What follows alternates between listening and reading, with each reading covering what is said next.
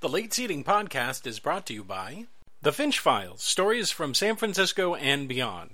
In The Finch Files, longtime radio reporter Peter Finch and his friends hit the streets of the San Francisco Bay Area looking for interesting stories to tell. The Finch Files is available on the internet as a podcast.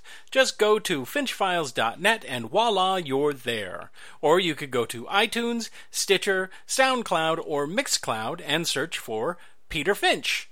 The Finch Files, stories from San Francisco and beyond. Another podcast that we'd like you guys to check out is The Tiny Show, the show about nothing and everything at the same time, with three grown men, Doug, Pet, and Tyler, saying I am Batman more than the Dark Knight himself.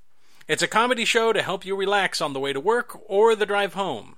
You can find The Tiny Show on SoundCloud at soundcloud.com/the-tiny-show, or just go to SoundCloud and search for The Tiny Show. Hello, podcast listeners. Before we start the show this week, I would just like to let you know that due to an audio problem, my audio feed is not as good as you're used to. You can still hear me, it just sounds very canny, like I'm talking to you from a can. And by audio problems, I mean I turned on the wrong microphone to record this podcast.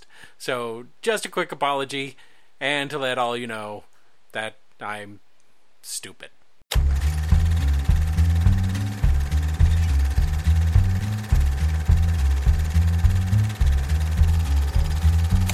Hello everyone and welcome to Late Seating. I am Jason Harding. And I'm Steve Shives.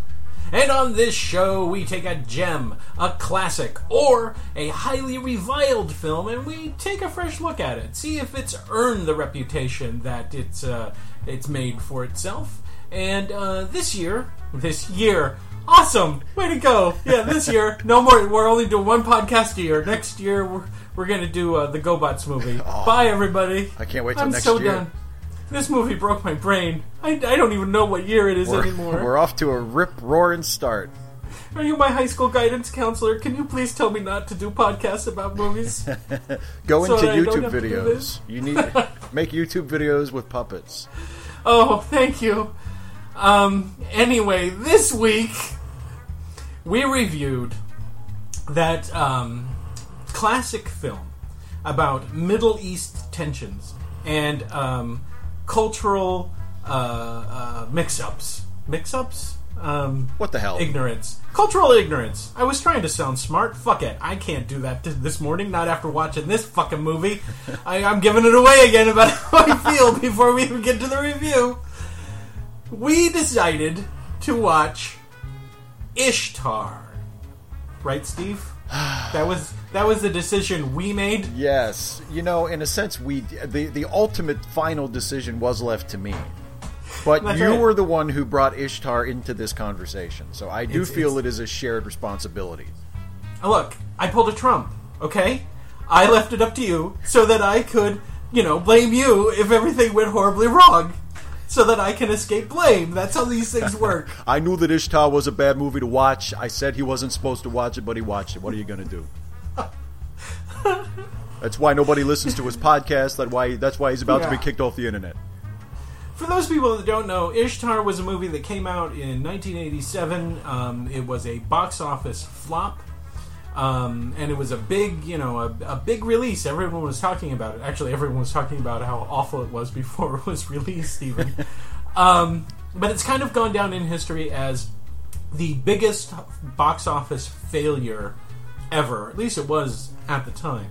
And it's kind of become the butt of jokes. If you wanted to make a joke about a bad movie, you pull out Ishtar. And nothing really has come along after Ishtar that I can think of that equals this kind of reputation. Can you think of a movie since Ishtar where it's become like a punchline? No, I mean there have been high-profile bombs since then. Maybe the closest I could think of is maybe something like Battlefield Earth. Yeah, that's true. But even Battlefield Earth, I think people compare it to Ishtar. You know, I want to hear that discussion. Today on Film Review, we're going to be comparing Battlefield Earth to Ishtar. And then we'll be swallowing cyanide. Too late, my friend. I'll not be discussing these films today. Ishtar, as I said, was released in 1987. It was directed by Elaine May, produced by Warren Beatty, written by Elaine May, and probably a few other people. I can't imagine that this movie didn't have some other ghostwriters in there. And starred Dustin Hoffman, Warren Beatty, Isabelle Adjani, Charles Grodin, and Jack Weston. Music by, oh my god, Bajwa. It's foreign, whatever. People, you ugly American, how dare you? Dave Grusin and Paul Williams, who had the unenviable task of writing all the awful songs that were in this movie, and he is quoted as saying it was the most fun he had ever had working on a film, because he loved writing intentionally bad songs. Don't understand what I'm talking about?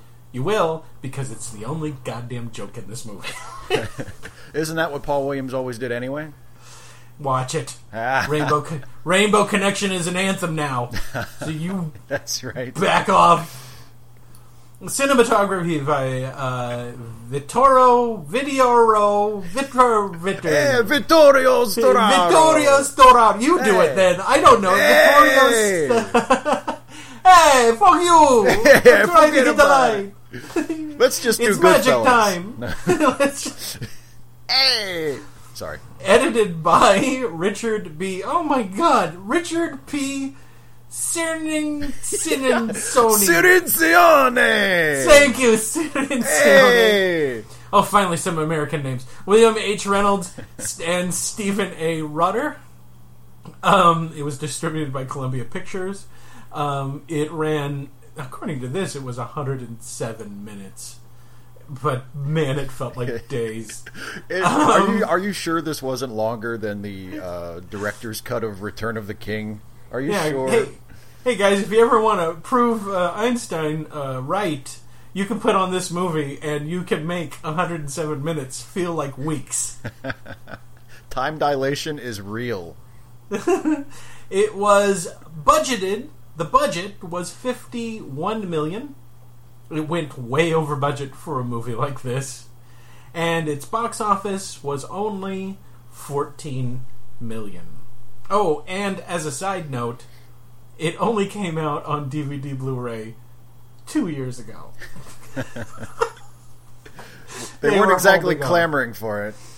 Now, I need to know, you didn't watch the director's cut of this, did you? No, I watched whatever the theatrical cut was. Release, yeah. Whatever they had on Amazon. Okay. Alright, I think we've primed the audience enough. I think it's time. Have we built up their expectations too high? I wonder. I don't know. I don't want to relive it, not even through narrative. Steve! Look, it's only an hour and a half of a movie. We're going to get through this in no time.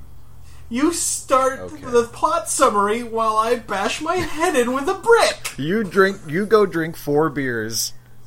And... Hey, everyone, before we do this, I approach this movie with good intentions. This is a notoriously bad film, and I honestly approached it thinking it can't be as bad as it's rumored to be. In fact, there are people who love this film. Apparently, Quentin Tarantino loves this film, and it has a slight cult following behind it. After having seen it, I don't understand why, but it does explain a lot about Quentin Tarantino. Steve, do the plot. Start the plot. Okay. So we meet our lead characters, played by Warren Beatty and Dustin Hoffman. They are an aspiring songwriter duo. Rogers and Clark. Yeah. Warren Beatty is Rogers, and Dustin Hoffman is Clark. And we meet them in kind of a montage of them trying to write a song that becomes sort of their signature song for the movie. And and as you said, Jason, in the introduction, that's really the only joke in the movie, is that they're just really bad songwriters. Yeah, if you don't in case you don't get it, they're not only bad songwriters, they're bad singers as well, which is kind of bad for someone who wants to be singer-songwriters. And if you don't get the joke, they repeat it several thousand times during the film. So don't worry, because you're going to get to hear these two sing and sing and sing and fucking sing. Yeah, they and like there's an early shot where they're like staring longingly at a Simon and Garfunkel album cover. Like they have these huge aspirations to be these great singer-songwriters. And of course they're not. They're terrible. There's a scene where they're playing like in a nightclub or a bar, and they're playing the song. They're trying to get an wrote. Agent. They're trying to get an agent. And they eventually do get an agent. They find this. It's one of those agents. You can tell it's always a good agent when you can just call him up from the phone book. You know, that's how. And you know he's drinking. And he's drinking while you're talking to him on the phone. He's drinking at his desk in his poorly lit office. And you know. They talk him into coming to see them, to see them perform, and he comes to see them perform, and he says, "You know what, guys, you should forget about songwriting, and you should just sing, and you should sing people songs. You should do covers, you should sing songs that." And he claims that he gave this advice to Tony Bennett. He said, because I'm sure the guy with like the office, the agent's office at the strip mall, is a big. Yeah, when he was 4 years old, Bennett. he gave this advice to Tony Bennett. He tells Tony Bennett, just sing songs that people already know. That way, even if they don't like you, they can have something to applaud for because they like the song. Yeah, exactly. Good advice. Yeah, good advice, especially if you, like Rogers and Clark, are fucking terrible. Awful beyond compare. Awful beyond compare. They are the lounge singers in the waiting room in hell. Yes. Oh, yes. Absolutely. They're not even good enough to get into hell. They're in the waiting room. But so, and at some point in this first act, don't they have a little bit of a mini falling out? Well, the second time then they cut to them performing a second time. Yeah. And now they're performing Little Mama.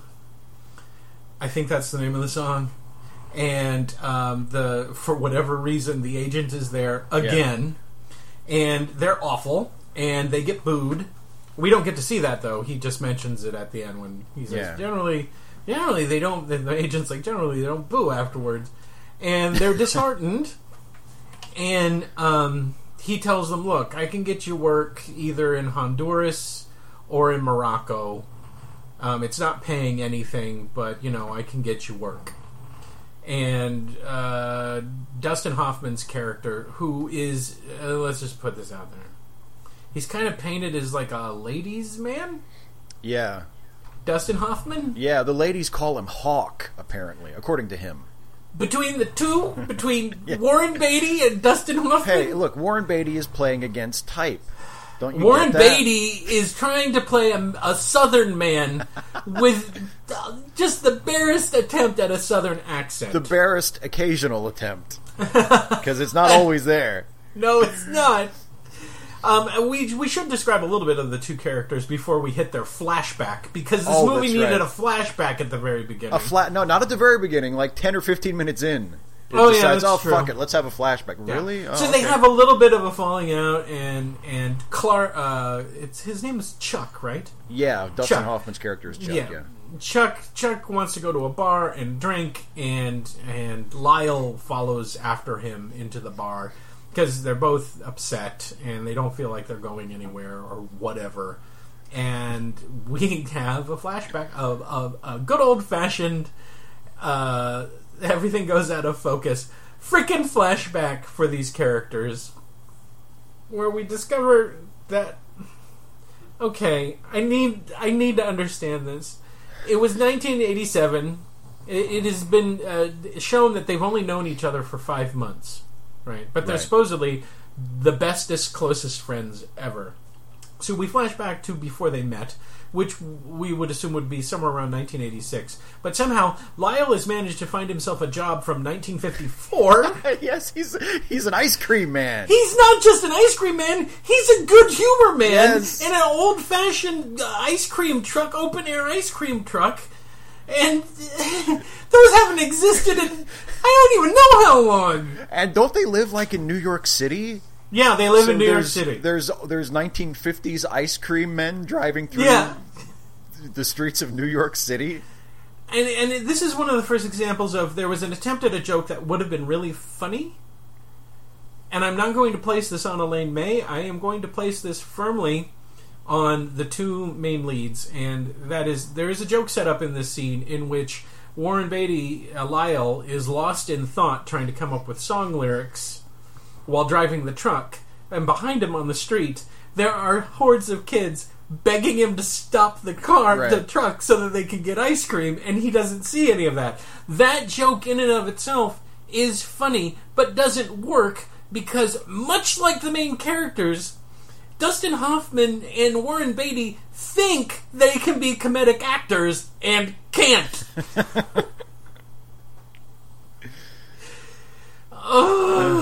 We're still early, man. You gotta keep it together. No. Okay, so let's fast forward a little bit. So Lyle, you do it. Lyle has like a wife, right? Lyle is married, and they go. They're at a wedding or a nightclub or something, and they're at I guess just like a supper club. Yeah, like the Elks Club or something. One of those. Not a high level one. Yeah, some place that white people go. Yeah, to have dinners where everybody eats the same thing and it's like $5. Right, exactly. And Dustin Hoffman's guy Chuck is there singing at the piano. Yeah, and there's a joke about there's an old couple there who is like this year is their 53rd wedding anniversary and they've been coming here for the last 3 years in a row, and Dustin Hoffman says, and when they were here last year I promised them that if they came back for their 53rd anniversary that I would have a song for them, and he sings them a song that he wrote for them, and it's all about death. Like in the song one of them has died. It's all about death, about how I left you love in my will, or something along those lines. Yeah. Again, a funny joke destroyed by a bad performance. Yeah, it just falls flat. It just lays there like a dead fish. But thankfully, for whatever reason, Lyle is there with his wife and sends Chuck a note saying, "Hi, I'm a songwriter, and I think you're awesome." And they start playing piano and trying to write a song, leaving their long-suffering... Oh, that's right. Chuck has a girlfriend, Carol Kane. Yeah. Who, boy, she deserves better, because it's very apparent that Chuck does not give a damn about her or anything. And they sit there and they write songs, and they become addicted to each other. It's kind of well established that Lyle is dumb. Yeah. Is it really? Yeah, that was a very subtly made point. No. I want to lay down. Oh, okay, so they go... eventually, during this flashback, Lyle loses his wife leaves him, and Chuck loses his girlfriend. And then they cut to scenes where we get to see Hawk's moves in a bar when he's trying to get Lyle a new girlfriend, which is just I don't believe for a second any of it. How is he the yeah. Anyway, they both quit their jobs, and apparently they've been living on savings, and the height of humor, Dustin Hoffman attempts to kill himself. Everybody loves a good suicide joke. In what could have been, another funny scene when he's on the ledge and his mother and father and then the rabbi show up to talk him back off the ledge. Could have been a funny scene, but it was just neutered by bad performances. And then we go back to the present, and they're like, "Let's take the job in Marrakesh." In Morocco, Morocco. It's Morocco. They're not going to Marrakesh. You crazy? No, sorry. But now we cut to the place where the movie should have started, which is somewhere in a desert somewhere. Professor British guy and his friend in somewhere in the Middle East have discovered a map that shows that it's prophesied that there will be two messengers who will show that the leader is bad. Yeah. Or something. It's like, you know what I thought when I watched this scene? I thought, oh, somebody watched an Indiana Jones movie. Or maybe they saw Jewel in the Nile. Yeah, and that's thought the other they could one, make yeah. it better.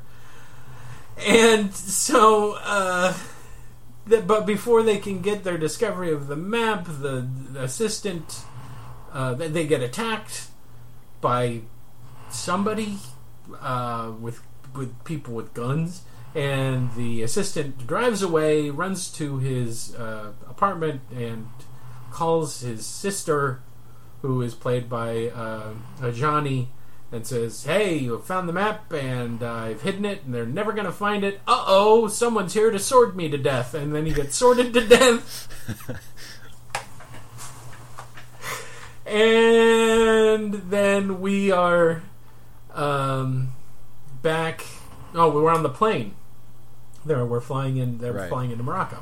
It was at this point that I actually said openly, "Please stop singing," because they're singing on the plane. They're trying to rework through some fucking song, and they land in the airport, and it's crowded, and there's foreign people. Well, I guess they're not foreign; it's their own country. But they've landed in the made-up country of Ishtar, right? Yeah.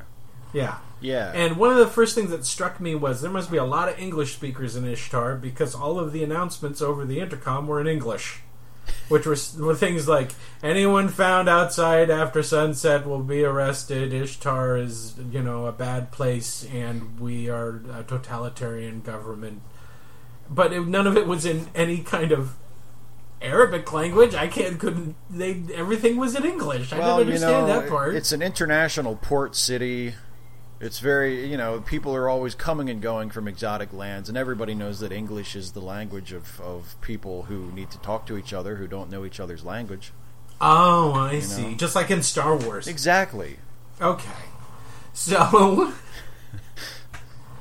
I can't remember why Lyle leaves. They've split up for a second. Lyle has to find a bathroom? Or? No, I think, he's going to go to the bathroom, and Chuck tells him to go get them some coffee. And to make sure to ask how much it is before he pays for it. Yeah. Because I guess Lyle is like a 5-year-old, and he doesn't... Honey, don't give them too much money. Then while Chuck is alone, this person comes up, and Chuck assumes that this person is a man, and that the man is hitting on him. Because we have to start off with a little gay panic. Yep. And he's like, "No, look, it's okay if that's how you want to live, but that's not the way I'm going to." And until this person that's all dressed up in robes gives him an unneeded boob flash, where she just has to flash him a boob to show, "Hey, I'm a girl." Now, this was completely unnecessary, because there was no way in hell that anyone looking at the face of Isabel Najani would ever think that she was a boy ever on any place ever. I think this is another attempt at a joke that just is falls, it? Yeah, because I guess somebody must have thought it was funny that Isabella Adjani, who one of the most beautiful women in the world, and at this point she's sort of at her peak as an international star when this movie is made. She's just a gorgeous, renowned beauty. And people were like, "Wouldn't it be funny if everybody thinks she's a guy?" Because this is the mere fact that she is a woman is brought up repeatedly in the movie, as though the fact that she is female is somehow innately funny. But this whole gender gay thing is so funny that they have to do it twice in the film. Anyway, but that comes later. That comes later. Yeah. In this one, she's like, "My life is in danger. I need you to switch your luggage and clothes, and I need your passport, and do this for me, and I will be forever grateful." And Chuck agrees. He agrees. She convinces him, "You can get another passport from the embassy. It's easy breezy. No problems. I know you don't know me, but I'm very earnest. And Chuck's like, okay. And she's also like, don't tell anybody. And he's like, okay. And seems legit. Yeah, exactly. And then we go. Lyle comes back. Right? Yeah, and Chuck tells him that his stuff was stolen, and he needs to go. Lyle has to go to Morocco alone. Right? Remember, because they go to the embassy, and the embassy's like, "You can't get another passport. You're insane." In which Chuck freaks out and punches a hole through the wall and starts saying, "This is all my fault. Everything's ruined." But then Lyle has to go to the gig in Morocco by himself, and Chuck goes back to his hotel room. Wait, does he go to his hotel room? And he meets Charles Grodin. Right, Charles Grodin playing Jim Morrison? Harrison. Wouldn't it be hilarious if he was playing Jim Morrison? Hello, I'm Jim Morrison. I was the lead singer of a rock and roll band. I was in the CIA the whole time trying to bring down the hippie culture from the inside. And he's a CIA guy, and he recruits Lyle and puts a bug on him. Well, Lyle does. Not Lyle, Chuck. He puts a bug on Chuck because with a pen. There's a bug in the pen, and he tells him to keep the pen, and he keeps the pen. And hey, you want to work for the CIA because things are bad here, and we need an inside guy, and we do this all the time, apparently. And I'll pay you $150 a week to do it. And of course, Chuck agrees. So he's easily recruited. He just has a plate of food that he's eating like a 5-year-old. And then we cut to Lyle in Morocco playing the gig, which is, I guess, is kind of like in this hotel kind of deal. And it's not going well for Lyle by himself. He just wants to play Simon and Garfunkel standards, and everyone's shouting out like play Freebird or Yellow Rose of Texas and a whole bunch of other crap. But he's saved because Chuck shows up. Apparently, Jim Morrison, that's his name throughout the rest of the review, I don't care. Jim Morrison got a pull in the consulate, embassy, whatever, and got him to get to Morocco. Isn't that great? Now the movie can keep going. Hey! So they play the gig, and because it's a movie, and I guess it could happen, they're a hit. People love them. They think they're awesome. And what happens? Oh my god. Lyle goes back to the hotel room, and Chuck goes to meet Jim Morrison again? He meets Jim Morrison again, and that's when Jim tells him... No. It happens in reverse, because remember, what happens is... Because we have to have lots of confusing bullshit to make it a comedy. Yes. Lyle is alone in the room. Boy Girl comes in and tries to take the suitcase, and Lyle tackles Boy Girl, thinks that Boy Girl is a boy. Boy Girl kisses him hard on the mouth for some reason. How else are you going to prove that you're a woman? We get another scene of gay panic. and he feels her up, and he's like, "Hey, wait, you have boobs. Hey, wow, guys, you are a girl." And she tells him, "Go and get a. You have to go to some place and get a blind camel and he's supposed to meet somebody." Yeah, he's supposed to meet somebody. Yeah, and he'll be that's why he's supposed to buy the blind camel. She says, "Go buy a blind camel, and somebody will make contact with you." Right. Right. And he's like, exactly. "Okay, yeah, sounds good to me. You're nice." Both of these guys, by the way, instantly fall in love with her every time they see her. Yeah. Yeah. And her shtick is the same each time. Every time she shows up, she has to tell some heart-wrenching story, and she cries a little bit. In fact, I don't think that there's a scene in this where she doesn't cry. I honestly, every time she shows up, she's like, I'm in danger and I need your help. A tear rolls down cheek, and it's like, oh, okay. I was waiting for the scene where she's just trying to order food at a restaurant. She's like, and then my mother, tear rolls down cheek. Are you sure you can't give me the salad without croutons? Yeah.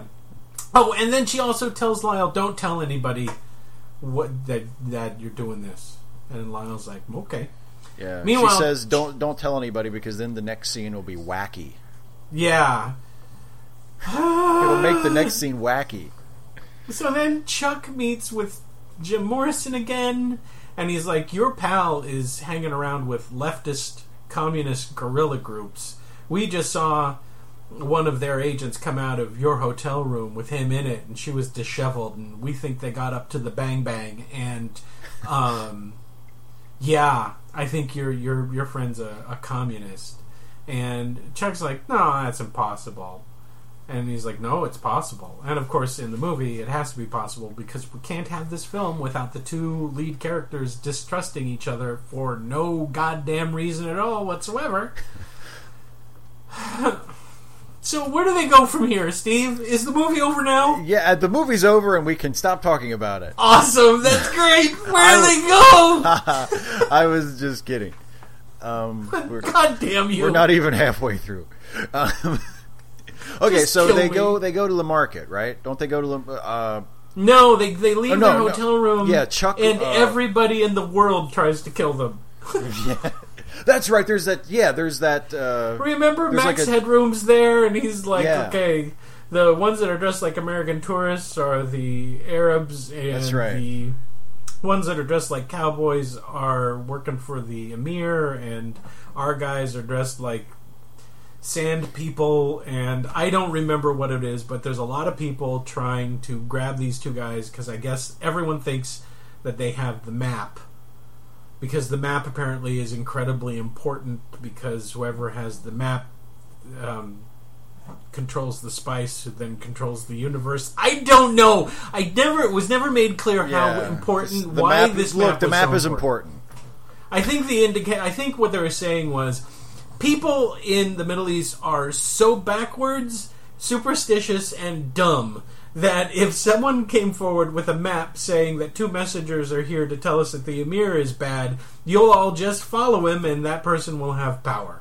That's what they were trying to indicate. That this dirty cloth is going to... What were you going to say? And that is why, in a nutshell, American foreign policy in the Middle East has always been a failure. Because we didn't play into their superstitions and beliefs? Exactly. We need to find these maps first and exploit the primitive beliefs that surround them. I guess. Anyway, so there's lots of people getting shot with silenced pistols, and they run into a kid who's like, I can get you away. And they climb up onto the rooftops, and they're doing a bunch of Aladdin shit, running around, escaping from people.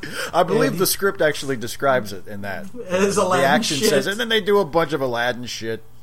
On the DVD menu, that's what it says when you get to this scene. Scene Aladdin 15, shit. the Aladdin shit, you know. No, this is scene 980 at this point. This movie is 7 hours long. Eric von Stroheim saw this and said, you need to cut this down. So we get to... the guy gets him to a Jeep and he says, we need to get to the camel market. And he's like, okie dokie, boss. And he drives them away. And then we cut to the palace of the Emir. And, Jim Morrison is there. And the CIA is bad. And they're like, hey, we're going to help you out squash this rebellion against you, despite the fact that you're a despotic leader, because we don't want you to align yourself with Muammar Gaddafi in Libya. And we'll do, And he's like, you got to kill those two Americans because they're the prophets, I guess. And he's like, sure. All right. This is actually the only believable part of the film. I honestly believe that the CIA will do just about anything to keep despots in place. Friendly despots. Exactly. And apparently everyone knows about this map and the prophecy and all this other stuff. I don't understand how is the map like a voucher? It's like, this proves it, see? Yeah. Before it was just a rumor, but now we know for a fact because some idiot drew on a piece of cloth 5,000 years ago, or 500 years ago, or however long. Like it the was. certificate of authenticity. Like, oh, he's got the map. Let him through. And no one knows. No one at this point. No one really knows where the map is. I don't know where the map. Do you know where the map is? No. Where the fuck is the map? I don't know. I know where the map is, and it is infuriating when we find out. Oh yeah, we do find out eventually. We'll get to that. Anyway, so they get to this market, and they split up again, and Chuck goes up into a hotel room to enter a fugue state, and Lyle is in search of his blind camel, and while Chuck is up in this hotel room, Boy Girl is back, and she's got a submachine gun, and she is going to kill Chuck because Chuck was talking to the CIA guy, and she's like, no, the CIA guy is working for the Emir, and the Emir is bad, and so now you gotta die. And somehow he convinces her that he's a good guy, and stuff. Oh, she cries again. Surprise. And but he still can't talk to Lyle about anything because you got to promise me, so many damn promise me this, don't ever talk, blah blah, whatever. And so they comes back out, and Lyle's got a blind camel, and he's dressed like an Arab. He's and got, by the way, robes on. And... the camel is the only natural comedian in this entire goddamn movie. Yes. Because it was the only time that the camel was doing stuff that made me laugh. And what was the camel doing? Arbitrarily running into people. Just running people over. Just knocking shit over. So Lyle's like, no, we gotta... Okay, so... Oh, God, I can't even remember. So Grodin decides, hey, we can't shoot Americans because that would be bad. I'll figure out a way to kill him. So his plan is get Chuck... Give him canteens, give him a compass, and say, go southeast into the desert, and you'll find an oasis, and we'll meet you there. When in actuality, there's nothing out there, and he's leading him out there to go die. Awesome. Finally, the movie has a hero. Yeah, because I was like, go for it. Yes. Kill him. I don't care about Ishtar. I don't care about the rebels. I just want the movie to be over. Come on, you're a CIA dude. Just jab him with a poison dart or something. Just let him die. Put some black bags over their head and disappear them. Yeah. But at the same time, while Lyle is changing out of one set of robes into another set of robes, which I didn't understand, Boy Girl shows up and she's like, okay, you're going to go out to the desert, but as you're going, drop one of these beads as you go, and at night they glow in the dark, and then you can follow the beads back to the city. When in truth... there's no fucking such thing as a naturally glowing anything that just happens to glow at night. But Lyle buys it. Oh, she also tells him there's no wind in the desert. Yeah, and the buzzards or the animals won't bother you. Something like that. Yeah, the animals won't eat the seeds, and because apparently now the gorillas think that they have to die too, and so now everyone just wants them dead, and so they go off into. They go off into the desert to die. The end. That should be the end of the movie, right? It's just like the end of Greed. So. only it's way more cheerful. I just want to think about Greed for a little while because I'll be happier after I get done thinking about it. So then they're in the desert and they start having arguments, and the camel doesn't want to go anywhere, and they're being tracked by the CIA to make sure that once their little cursor stops moving, that means they've died in the desert heat. And I can't remember. Do they spend one night out there? Yeah, they. Well, yeah, they doesn't the they have some kind of a fight or something. Dustin Hoffman falls down and he's like exhausted from walking. Yeah, These guys suffer from periodic fatigue states, which only last a couple of minutes. Yeah. Because almost instantaneously, every time one of these guys would fall down from fatigue and heat, they would pop back up because something happened. Right. Oh, the plot's moving again. I'm okay. Yeah, exactly. And then vultures come and don't kill them. Lots of things don't kill these two. As many things that want these guys dead, nothing kills them. And I guess they do one night in the desert, I think. Yeah, because then the next morning, don't they find the gun runners? The next, before we can do that, I have to give a trigger warning for people who are watching the movie. Prepare for racism, ladies and gentlemen. Just when you were starting to think that racism couldn't be funny anymore. Boy, were you wrong. They come across these, I guess they're South African or Australian. I'm thinking South African. These gun runners who are trying to sell guns to the desert people.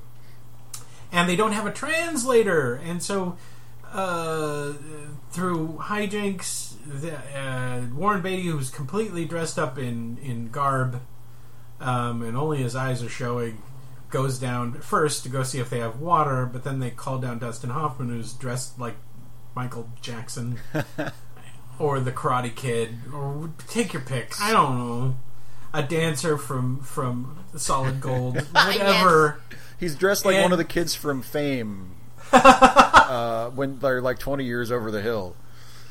They call him down and they're like, "Can you speak English?" "Yes." "Can you translate?" He's like, "Yes." And now we get to hear Dustin Hoffman slur an entire people. Yeah, slur an entire people by pretending to be an Arab, and there's screaming Allah, and just it goes on forever. Oh, God, I know. And their whole sole purpose was to get water, which doesn't happen because then the CIA guys see the little blip on their radar thing that says, "Oh, they stopped moving, they must be dead." They send a helicopter out to check it out. It scares away the gun runners and all the other guys. And they're like, "Nope, they're still alive." Charles Grodin says, "Okay, we're going to you go out there and you take a gun and you shoot them." And make sure, because the Emir's like, "I want them dead. Didn't I say I want them dead? Look, I got Gaddafi right on the phone. Hello, Gaddafi, how are you?" He says he's fine. "Should I join forces with him, or are you going to kill these two American guys?" And Charles Grodin's like, "Fine, I'll go." That didn't actually happen in the movie, guys. He was not on the phone with Gaddafi. It would have been the funniest scene in the movie. But it would have been funnier. Yeah. What's that, Gaddafi? And in their haste, the gun runners left a whole bunch of guns behind. And so Lyle and Chuck... Oh, by this time, Lyle and Chuck know that what's been going on. They've told each other who they've been working for, and you're working for a leftist communist, and you're working for the CIA. And they're like, "No, I'm not doing that. I'm doing it for the money." And convoluted. Everything's out in the open. Again, they almost die from... They're crawling through the desert at this point. But then a helicopter comes back, and all of a sudden they spring up and they have energy again. Enough to run around and avoid getting shot. And then a helicopter goes down, guy's going to shoot him, they get a gun, they shoot back at him, guys go like, "Oh no, they've got guns." Charles Grodin goes, "Okay, I'm going to send a gunship out with you, and we're just going to blow them away, I don't care anymore." Charles Grodin wants the movie to be over, too. Oh, and we forgot the scene. Okay, so... Oh, Dustin yes. Hoffman has taken his coat, which isn't his coat, and tied it over his head. Because remember, he traded coats with, what's-her-face? Yeah. With Boy Girl. And apparently he tied it the inside out so that the lining is facing out. And apparently, Boy Girl's brother sewed the map into the lining of the coat. And that's where the map's been the whole time. The map isn't that brilliant screenwriting? The map that she's been desperate to find, the map that she's been looking everywhere for, was inside the lining of a coat that she wore, that she put on probably more than 3 or 4 times. Never noticed that the map was in the lining of the goddamn coat. She's just a girl. Whatever, dude! So, they're in the desert. Yeah, the gunship comes back. The gunship comes back. The gunship and the other helicopter. Yeah, the other helicopter comes back. The gunship is there. But then, somehow, don't ask me how this happened. No one knows. The kid from earlier, who drove them to the market, comes driving out in his Jeep and is like, I'm so glad I found you. And I was like, wow, that's incredible. Do you have any idea of how unlikely it is that just driving around a desert looking for these idiots that you would manage to find them? But apparently he found them. And, he's got a paying customer. Who is it? It's Boy Girl. Isn't that great? So Boy Girl's there. She's had to change her heart about killing them. She's like all upset, despite the fact that she's allied herself with a guerrilla group that probably routinely kills people. And they get their guns, and the gunships are coming, and they're like, we're going to kill these guys. And then they start shooting guns at them, and grenades, and a machine gun, and a rocket launcher. And the helicopter guy goes, no, I don't like this. There's guns, and they're shooting at us. And Charles Grodin just goes, no, okay, fine. This is a scrub. The mission is over. Because, they give up that easy. After 5 minutes. Mm-hmm. Fucking get out of there. And they're like, yay! Lyle and Chuck are like, yay! And then we cut to their agent, who now has the map. They mailed the map to their agent in New York. And he's talking to the CIA guy. He's talking to Jim Morrison. And he's like, listen, we're not going to sell the map to anybody. Maybe if you agree to social reforms in Ishtar, and also you have to... I don't want to say it. You have to... I don't want to hear it. Okay. I don't want to say it. I don't want to hear it. This is going to be difficult. Fine. Dead air from here on out. Goodbye, everybody. It hurts me to have to say this. They will not sell the map to anybody so long as they get social reforms in the country of Ishtar, and that they allow Rogers and Clark to get a record deal and get signed to a label and a whole bunch of other music promote shit. their album, and promote their album, because that's the American dream, to get the CIA to back your musical career. And you're thinking, oh great, the movie's over. Nope. Now we have to go back to what was it called? Shea Casbah? Yeah. Shea Casablanca. Shea Casablanca, because you want to remind people of better movies in your movie. Always reference good films in your shitty films. Good job. So they have army dudes and guys, I guess, on leave, and they've been forced into this club to listen to these guys play their original songs. And Boy Girl is there, finally dressed like a girl, and their agent is there, and they start playing one of their songs, and you're like, oh good, the movie's over. They're going to end with one of their songs. No, they've got to do a medley of their god-awful fucking music, because this joke has not been beaten into our head enough. We've got to close with how many songs do they do? 3? 3, I think. 4? Yeah. Maybe 4. I think at least 3. Yeah, at least 3. And I was like, we get it. They're awful. Just end the movie already. And guess what? It couldn't be a scene without Boy Girl, without her crying for no reason. She starts crying because she thinks they're wonderful. Now, I would like to reinstate, these men did nothing. Nothing! They didn't fight for anybody, they didn't do anything. They just wandered around while things happened to them. They had no development. There was no story arc for them. They influenced no one. The only thing they managed to do was send a map to their agent, who blackmails the CIA and a Middle Eastern government into doing social reforms. There's your happy ending. The two jerks, untalented jerks, get a record contract. The end movie is their posters up in a thing with Peter Gabriel's So album right next to it, being advertised next to it. The fucking end! God damn it! I gave you a chance, movie. I gave you a goddamn chance, and this is how you pay me back.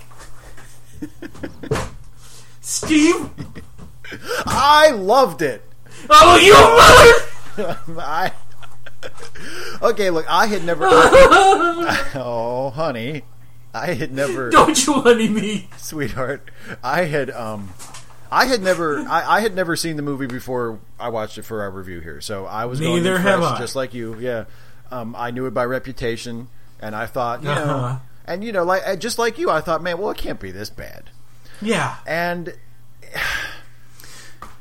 it's the thing about it is that it's just so fucking tedious. Yeah, I mean, there's a rule that we like to use in theater, and it applies to movies too. Be good. Be bad, but don't be boring. Yes. And this movie it's not that it's inept, because it's you know, it's competently made. The you know, Elaine May knows how to direct a movie. Obviously she could have done a lot better, but you know, it's not like incompetent. It's not embarrassingly bad in terms of its technical ability or, you know, its mechanics, that sort of thing. No, but technically it's fine. Yeah, but it's just so fucking boring. Nothing happens in this movie that is remotely interesting. None of the jokes are funny. A few of them, you can, as you described when we were going through the plot, you could see how they might be funny. Yeah, they're funny in principle, but they're not funny in execution. It's just fucking death for 100 minutes. It's just sitting there for 100 minutes, waiting for something interesting or funny or exciting or something to happen, and it just never fucking happens. And you know, a lot of it has to do. The script is there. Like I said, there are kernels of really funny things in the script, and I couldn't help but wonder as I was watching this: could this movie have been saved had they actually had people with comedic talent as the two main leads? I have nothing against Dustin Hoffman. He's a fine actor. Oh, of course not. Okay, yeah. But just because you're a good dramatic actor does not mean that you're a good comedic actor. And you know, he fares better than Warren Beatty does. Warren Beatty seems completely out of his element. He seems like a soccer player that's been put in left field and a glove shoved on his hand and say, just do your best. Do your best. I know you don't understand anything about the game of baseball. Probably never seen a game before. But you'll pick it up. There are so many... He thinks he's being funny, but I don't see... That's not there. No, there are so many just odd decisions that, you know, that are evident in this movie. Like the characters, the main characters have no real characters. They have no stories. They have no arc. They have no goals. They have nothing that we as an audience member can sort of latch onto, so we can have some rooting interest for them in the story. So, and I noticed that, and I think, well, maybe they were counting on, you know, the star power to carry it. Maybe they thought, well, we'll be invested in these characters because it's Warren Beatty and Dustin Hoffman. But then they cast them both against type, so it doesn't feel like you're watching Warren Beatty or Dustin Hoffman, because they're not playing characters that those two actors are typically known for playing, so you can't even relate to it for that. They're not even playing to their strengths. No, so there's just nothing. There's just nothing here. There's just nothing here. And also, I would like to say that the script, the story itself is disjointed. When I made that joke about where the movie should have started, which was the discovery of the scroll, I always have a problem with prophecies in films, because it kind of like, oh god, there's a prophecy, and now when you have a prophecy, you basically spoil the movie. Yeah. Okay, when you have a prophecy at the beginning of the film and it says, 2 men will come from blah blah blah blah blah, it's not fun for me, at any rate, to go, oh well, those 2 men must mean these 2 jerks, and what happened in the prophecy is going to happen. That's not fun. It's not a good way to tell a story. But if they're going to have it in there, you need to open the damn film with that. You don't start with these 2 idiots and then again you're like, oh, okay, this is kind of like a New York film about these 2 losers who are struggling to be singer-songwriters, and then immediately jump to a desert scene and an archaeological dig. And imagine if the desert scene, the archaeological dig at the beginning of The Exorcist, had played like 20 minutes into the movie. You know. It makes no sense. And then there's the flashback, like we meet them, and then they flash, which back. was unnecessary. And I mean, the first 20 minutes of this film are completely unneeded. We could have established everything about what we needed to know about these characters on the flight to Morocco. That's all we needed. We didn't need this gigantic backstory about how they're losers. We get it. They're losers. You know how we know? Because they think they're great and they're awful singers. But that joke keeps getting hammered into us time and time and time again. We don't need it repeated. We know that they don't have any clue as to how bad they are. Alright? We don't... It just seems like that was the only note they had for these characters, and there's a part of me that's like, are they writing for time? Did they need to fill this out to 107 minutes? You know what? There are some bits that feel that way. Like, remember how belabored that bit about Warren Beatty mispronouncing the word schmuck is? Like, that goes on for like 5 minutes, and it's not remotely funny.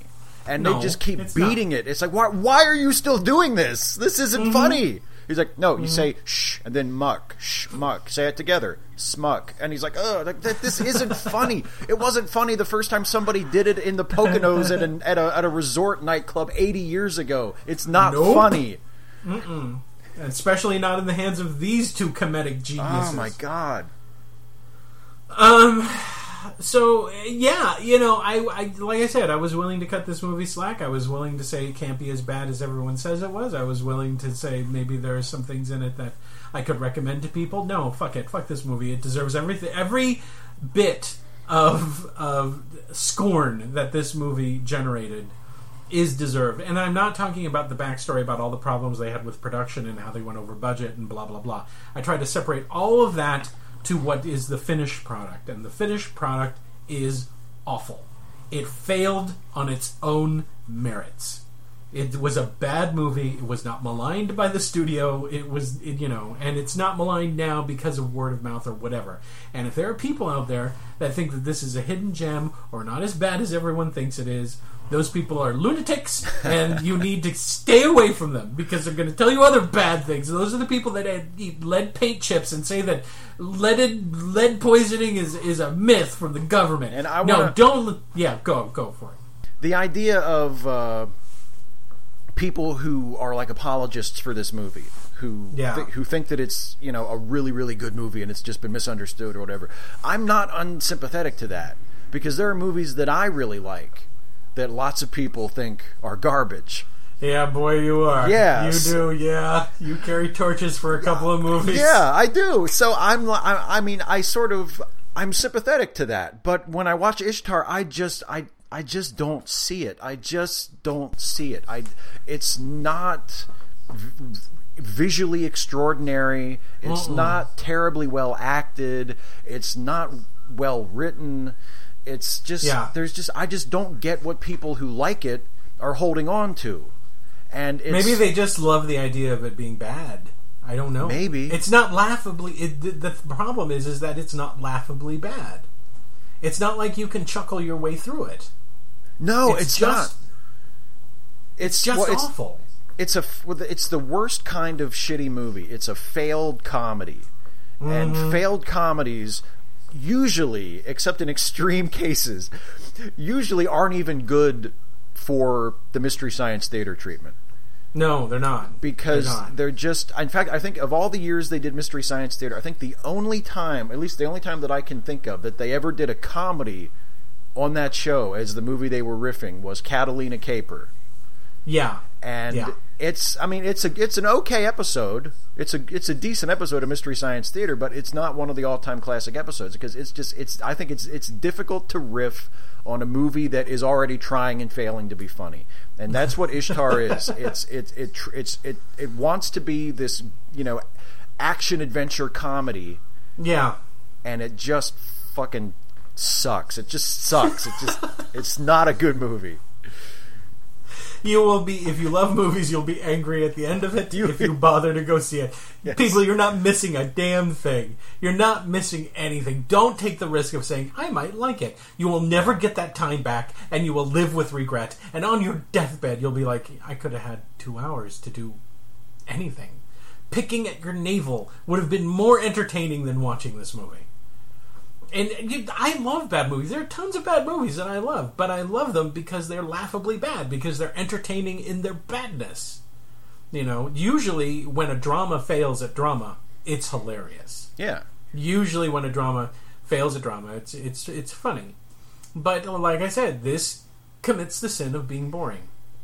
And, you know, that's the death knell. There have been plenty of bad comedies out there. I mean, recent memory, anything by Adam Sandler. Oh, God.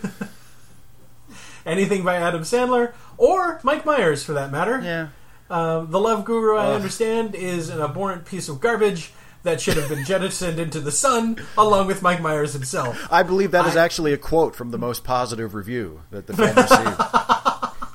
I think that was the one that Mike Myers gave it. That was the quote that they pulled for the back of the DVD box. Exactly. An abhorrent piece of garbage. And I would love to say that this thing is such a piece of garbage that you would find it funny. But if that was the case, considering our internet culture as it is right now, people would be showing Ishtar and laughing their way through it. There would be a bigger cult behind it. There would be this, this kind of upset. It would be like The Room or one of those like Birdemic or something like that. But it ain't The Room. And it's not Birdemic. No. If you like watching the same joke, these two losers are caught up in some bullshit espionage thing. If that's what you like and you think that's funny, and you have an IQ of like 63, congratulations on successfully getting onto the internet to hear this podcast. And also, I'm going to recommend Ishtar to you because it's got a boob in it. It's your kind of movie. One boob for a fraction of a second. That's it. That's all I have to recommend this movie is a fraction of a second of Isabella Johnny's boob. That's it. There's nothing else in this movie. I like the camel. The camel was funny. The camel had and its occasionally they would cut to the reaction shot. There was one reaction shot of someone watching them sing, and it's this one guy in the back. You only see him for a couple of seconds, and his mouth is agape in horror, and I actually laughed at that. But that's it. Nothing else. I want to pull my eyes out. That's my review. I do not recommend. I am wrapping this movie in yellow tape. Don't watch it on a dare. Don't even. If you're drunk and stoned and making poor decisions, going out in public or watching this movie, go out in public. Honestly, a night in jail is better than this. It'll be more entertaining. I'll tell you that. Even if you can only remember half of it, it'll still be more entertaining than the 107 minutes you would have spent watching Ishtar. That's for damn sure. This movie is worse than waterboarding. In fact, if they had tried to replace waterboarding with forcing detainees to watch this movie, they would have been told by the court to stop doing that too. We would have won that freaking war. We would have won that freaking war. Okay, so that's it. I don't want to talk about Ishtar ever again or use words that have the sounds ish or tar in them. From here on out, our roads are paved with icky black stuff. And if you want to say that something is like something else, you don't say ish, you say esque, like a sophisticated person. I'm no longer going to say I'm peckish, I'm going to say I'm peck-esque. I'm not hungry, I'm hungresque. Steve, please tell me you have a better movie to recommend. Oh, I do. I am recommending a movie that, unlike Ishtar, is a successful spy comedy. Actually, it's probably my favorite spy comedy. It is the follow-up film to one of my favorite... Really, I was going to say one of my favorite comedies. One of my favorite movies of all time, Airplane. This was the follow-up film from the team that did Airplane. It's called Top Secret. It is a spy movie spoof. It's also a musical, which is something Ishtar kind of also sort of tries to be from time to time. And unlike Ishtar, it is incredibly entertaining and incredibly funny and succeeds at every level at which it tries to succeed. And it's just a really, really funny movie starring Val Kilmer. I think this was actually Val Kilmer's first role in a film. And it's Val Kilmer plays a musician, a rock star who becomes involved in Cold War intrigue, and that's the plot. But the plot doesn't matter because it's like a spoof movie, and it's just it lives and dies on the strength of the gags. The gags are really funny. I don't think it's quite as funny as Airplane, but it's right nipping at its heels. So that is my recommendation: a successful action comedy, Top Secret. Good for you.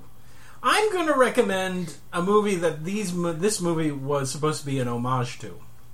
And I guess they figured homage meant completely insult.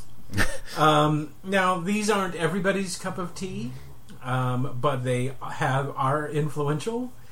They aren't the greatest movies in the world, but I can guarantee you they're far more entertaining than the movie we just reviewed. And that movie is Road to Morocco. Bing Crosby, Bob Hope, and Dorothy Lamour. Now, for those of you who don't know, Bob Hope and Bing Crosby were a comedy duo, and they made a number of films. Road to Morocco was one. Road to Perdition. I don't know. That was a dark one. That wasn't quite... They made The Road. I say, Bing, what are you doing over there? Where'd you get that little boy from, Bing? You take on the cannibals, I'll save the day. And it's basically, they need to get to Morocco, and there's camels and deserts, and they never leave the sound stage at the studio that they're making it at, and probably by lunchtime they were drinking at a golf course. They were made to make money, and because Bob Hope and Bing Crosby were very, very popular, it's quaint, funny, and charming. The dialogue is zippy and peppy, and here's the other thing: you actually believe that Bing Crosby and Bob Hope are friends. You never get that in this movie. You never buy for a second that these two idiots are actually friends. Although they were in real life. I don't know how they managed to screw that up in the film. Oh, Ishtar, when will you stop ruining things? Anyway, that's my recommendation. Road to Morocco. You can go find it. It's a Paramount picture. It's got Dorothy Lamour, and to which I will again support Bob Hope's appraisal of her, which is what he does for every woman. I think he had a problem. I think he had some sort of throat Tourette's, he couldn't help it. He just couldn't communicate properly with women. He was one of those types of men. Hi, this is Bob. I can't help myself, Hope, and I've got throat Tourette's. You know what I mean? And if I tell a isn't joke, that wild? Isn't that crazy? If I tell a joke with a punchline you don't like, I'm just going to stare at you till you laugh at that son of a bitch. Well, I'm actually not staring. I'm remembering all the people I killed during World War II. I was in some shit, and I mean some real shit. Bob Hope has a picture or used to. He's dead. Bob Hope is dead. He had a picture in his house of Patton pissing into the Rhine. Wow. Because Patton said, when I get up there, I'm going to piss in the Rhine. And that's exactly what he did. And Bob Hope said, you got a picture of that? Dave Thomas is probably the person most famous for doing one of the best impressions of Bob Hope that he did on CTV. Yeah. And he did Bob both as a younger guy when he was doing his USO stuff and his Bob Hope specials, and when he got older, post-stroke Bob Hope. And Bob Hope had him over to the house, and he showed him that picture. He was like, "You want to see something wild? Look at that. That's Patton pissing in the Rhine. Would you like a half sandwich?" That was the other thing. He kept offering him half a sandwich. Where are we going? I'm just trying to replace bad memories with good ones. That's my recommendation. Road to Morocco. Go see it. Never see Ishtar. The end.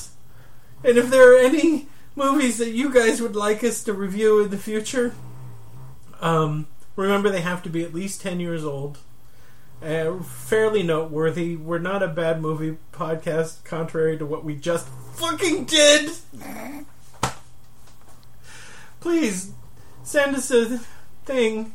You know, one of those things. A comment. Leave it underneath the thing. Oh yeah, I need to tell you guys also. The Let Me Listen podcast now has its own website.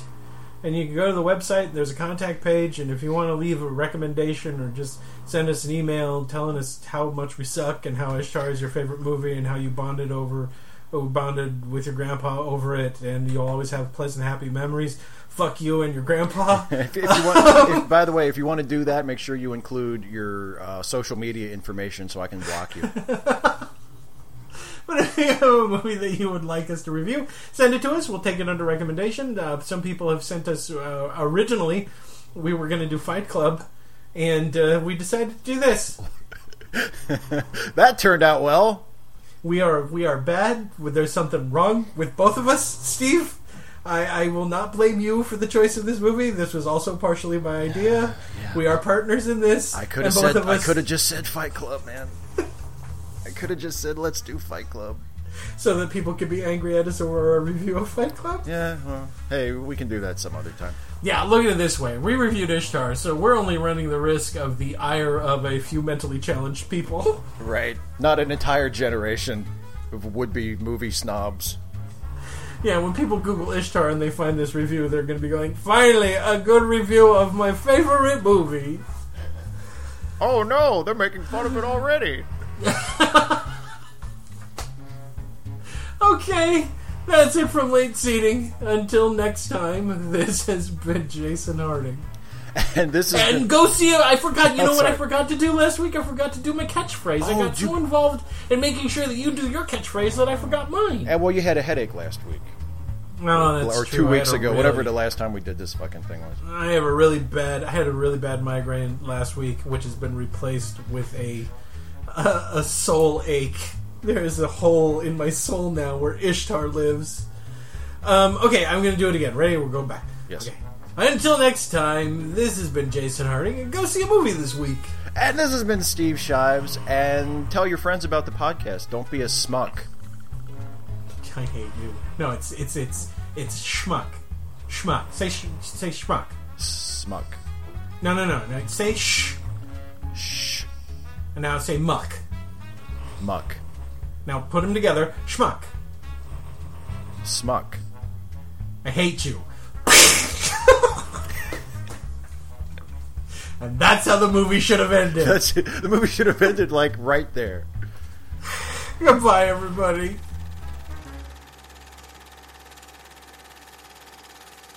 Late Seating is a Lemmy Listen podcast production featuring Steve Shives and Jason Harding. Music by Kevin MacLeod. Produced by Jason Harding. You can find more Lemmy Listen podcasts at our website at www.lemmylistenpodcasts.com. You can also find us on Facebook, SoundCloud, and iTunes under Lemmy Listen. Please like and leave a review. And thanks for listening.